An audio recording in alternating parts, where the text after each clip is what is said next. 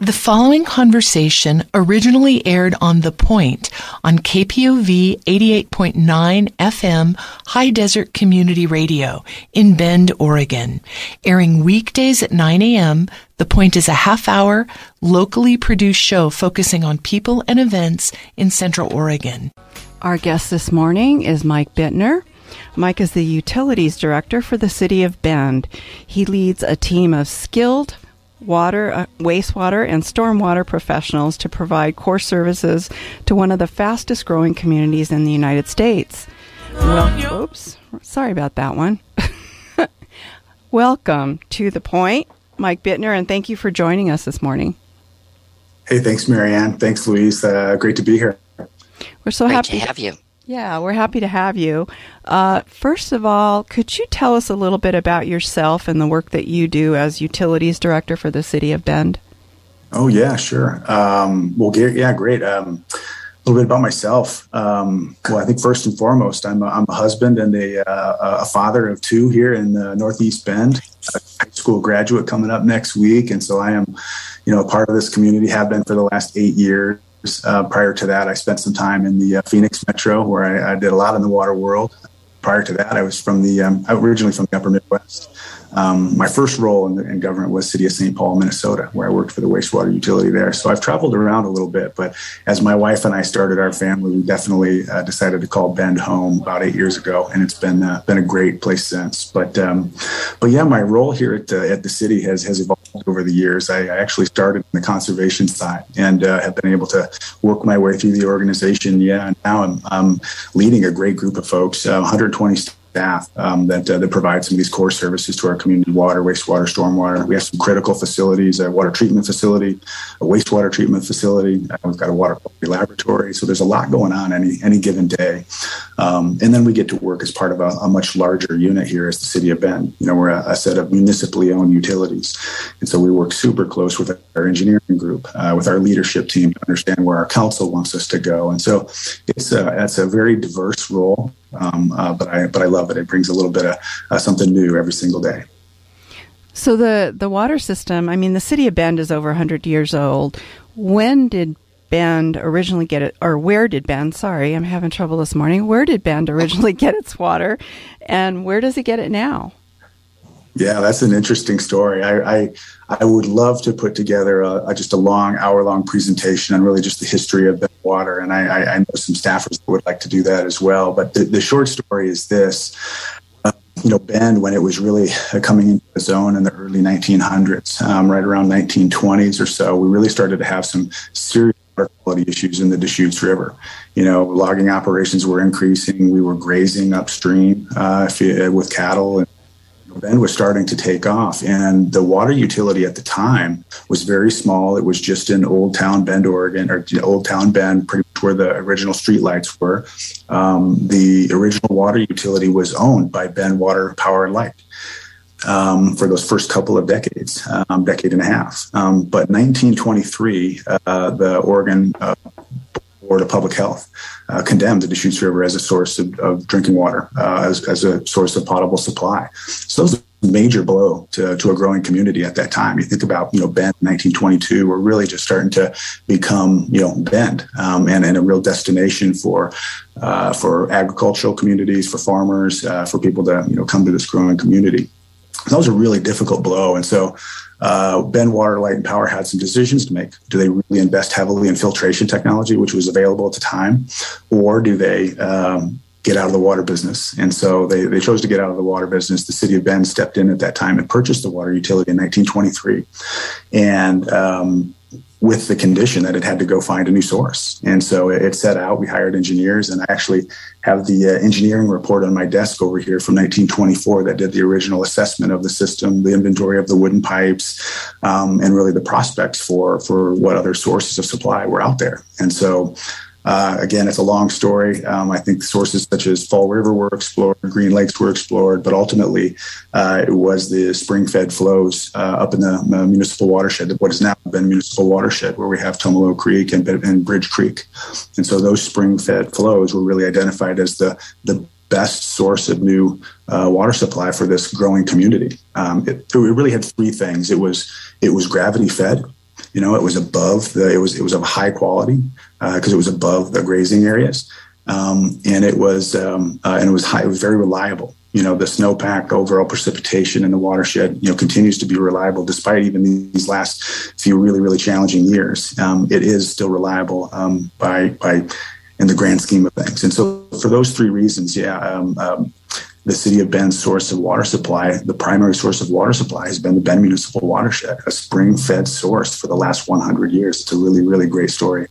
I'm still trying to wrap my head around wooden pipes. Yeah, no kidding. I was thinking splinters in the water. Exactly.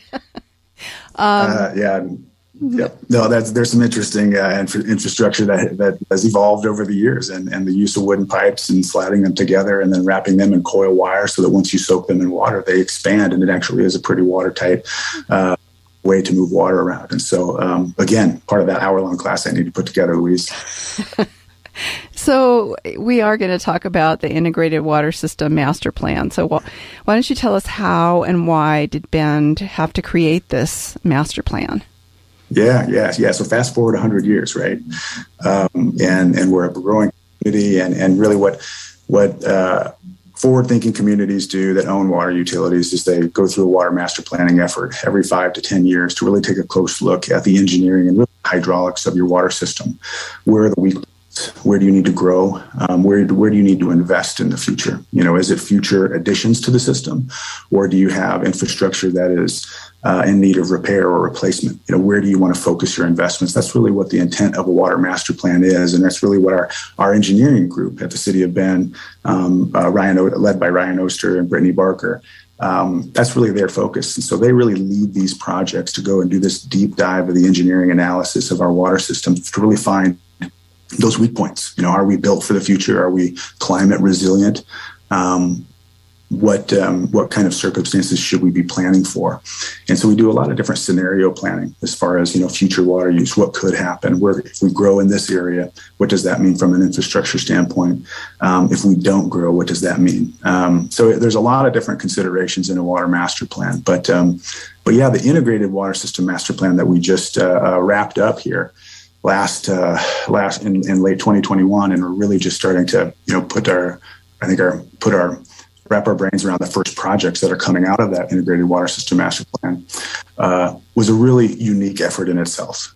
It wasn't just a water master plan. It was an Integrated Water System Master Plan, which really meant that we did 3 projects kind of at once. We did the Water Master Plan engineering analysis, but we also updated 2 other documents: our Water Management and Conservation Plan, which really outlines our water supplies and how we approach conservation. And then we also updated our Water Public Facilities Plan.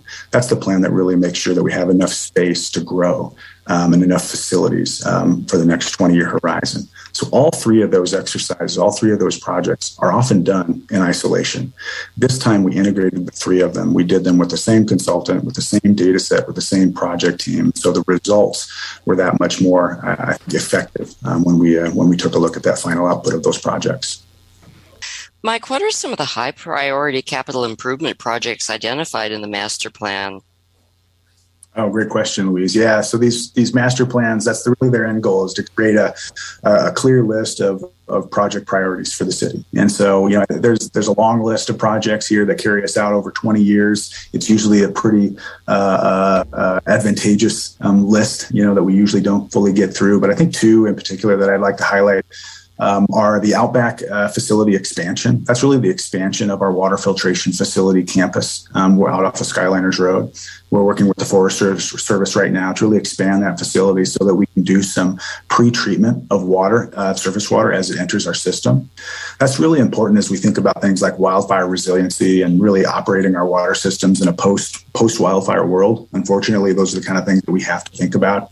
Believe it or not, even the fire back in 1979 still shows up in our water quality testing and our operations when we run that facility. After we receive our wet May or a wet April or May like we've had here, we'll have turbidity events after those rainfall events, and that's directly attributed to a fire that happened, almost 50 years ago or over 40 years ago.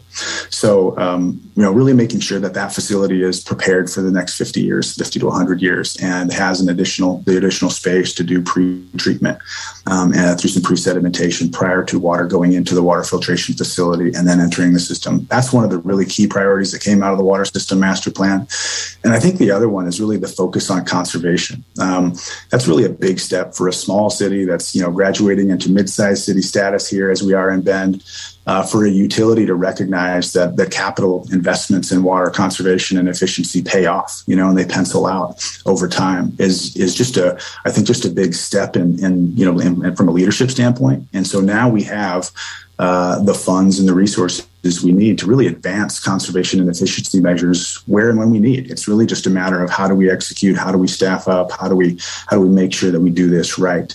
And so those are two, I think, key outputs of the Integrated Water System Master Plan that are really important for people to understand. So I'm going to skip a little bit here. One of the positive things that I read about when I was doing some research is that Bend's water usage, despite our population doubling since 2000, our highest water use day demand is less than it was in 2008. And how is that possible? Is that because of conservation? Conservation is part of it. Part of it's growth and development and how we've densified, as a community over the last couple of decades. Yeah, the numbers are pretty interesting when you look at them. I think between 2000 and 2020, over that 20-year period, we doubled the number of service connections. So 14,000 people getting water from us versus 30,000 people getting water from us. How does your peak day sort of stay the same? Well, it's more multifamily facilities, more townhomes, people moving into lots with 4,000, 5,000, 6,000 square feet versus 10, 12, 15,000 square feet like we used to do 10, 20, 30 years ago. So how we build and develop is influencing how people use water on the other side of the meter in their homes. And if you're living on a smaller lot and don't have a larger landscape irrigation system, then that's a lot easier for us as a utility to serve. And so that's why we look really closely at that, maximum day demand and really looking back at how we can manage that, moving forward. That's really important for desert cities that have sort of peak season demands like we do in the high desert. And you mentioned about the landscaping. So is landscaping one of the big uses of residential water? It is for us here in Bend. Again, municipal water users, cities in general, by large, are efficient users. We have large issues happening in the basin in terms of irrigation at the agricultural level. But when we boiled it down and look at our individual lots and our little landscape irrigation systems that water our little lawns and our little landscapes and our flowers and our gardens and those sort of things, that is a big draw on our water system. Typically May, June, July is when we turn on groundwater wells, and we have to go beyond that primary source of water supply that we started talking about that we've been on for 100 years. That's really where we have to supply additional groundwater to meet that peak seasonal demand. That's carbon intense water, and it's energy intense. It costs us about 2 times the amount of money to provide groundwater versus surface water. And that's because you have to pump it, right? Absolutely. Yeah. Remember, a gallon of water weighs 8 pounds. And so pumping that from 500 feet or 1,000 feet below takes up quite a bit of energy, a lot of electricity. And so, if we can avoid large landscape irrigation systems, large landscape irrigation systems, that would be great. And really just densify and really have smaller drip focused irrigations, more appropriate high desert landscapes, I think is really where we need to focus. So one of the programs that you have that you're trying to get the public involved in, and the public has been involved in, obviously, is the WaterWise program. Could you talk about that a little bit? Yeah, absolutely. So the WaterWise program is really sort of the public-facing conservation portal for the city of Bend. So waterwisetips.org has all kinds of great resources for people to take a look at. Depending on your circumstances, you may qualify for a sprinkler inspection. We do a program over the course of the year where we will put trained professionals in people's yards, working with them, looking at their irrigation controller and giving them a quick lesson. I think that program is currently full. It's been really popular. And one of the cool things we're piloting a part of that program this year is some incentive and rebate programs that will actually move the needle on water conservation and efficiency. So maybe providing a rebate for a smart irrigation controller or a drip irrigation conversion kit. Those are the kind of some of the things that we're piloting this year. So as we go into 2023 and really ramp up some of the conservation and efficiency measures that are available, we really start to get good at this, and we can really do it at scale and make it available to all of our customers. But yeah, lots of resources available at waterwisetips.org. Cool. A study that was released earlier this year found that the western U.S. is experiencing the worst drought in 1,200 years. And in Deschutes County, a drought has been declared for an unprecedented third year in a row. How is this affecting the water supply for the city of Bend? And is planning for drought part of that overall water planning effort? Yeah, let me answer the last question first here. So the answer to that is yes. Planning for drought is always part of our planning efforts. It has been for Bend for at least the last 20 years, as we've really been developing water management conservation plans and looking at conservation as a source of water supply for the future. So yes, drought is going to continue to be a part of our planning. For us as a high desert city, we'll continue to do that. We have to. We're a little bit different than some of our western neighbors on the other side of the Cascades. Our water use is different. Our geology is a little bit different. Our sources of supply are a little bit different. And so they're going to be affected by climate change differently. And so, just look at what's happening right now. You see really, really wet year on the west side of the Cascades. And here we are again battling extreme drought. So the short answer to your question, Marianne, is yes, we're going to pay close attention to our surface water supplies and make sure that we maintain in-stream flows and that we make sure that we're living up to all of our obligations and to use that and using that source of supply in the sensitive way that it needs to be utilized. But then also looking at ways to simply use less and reduce the amount of water that we need to use as a community. Another big question. I'm looking at the time. We have about a minute left for you to answer this. We've been warned about this year's fire season and that it could be one of the worst we've seen. Does the city have enough water available to fight fires during those hot days of summer where there's such a high demand for water? Wow, that's a really great question. Yeah, fire flow availability. That's the key. One of the key reasons our water system exists is to put out fire, not to irrigate your landscapes. It's to make sure that we stay alive here in the case of a fire. So short answer to your question is yes. We have reservoirs that are built to deliver a certain amount of flow for a certain amount of time, and all of our reservoirs meet those standards. But I will tell you absolutely, Marianne, that we're thinking a lot more about that and really what that means to be able to be ready for a wildfire. But from a water system standpoint, yes, we have the water availability to meet those fire needs. Can you give us that website again if our listeners want to find out more about all these different programs you've talked about? Yeah, absolutely. Waterwisetips.org is a great resource to check out if you're looking for conservation-focused materials. And of course, we're municipally owned utilities. We're with the City of Bend, so cityofbend.gov. You can just search the bar there and find all kinds of great water information about the Integrated Water System Master Plan or any of the other things that I've mentioned here today.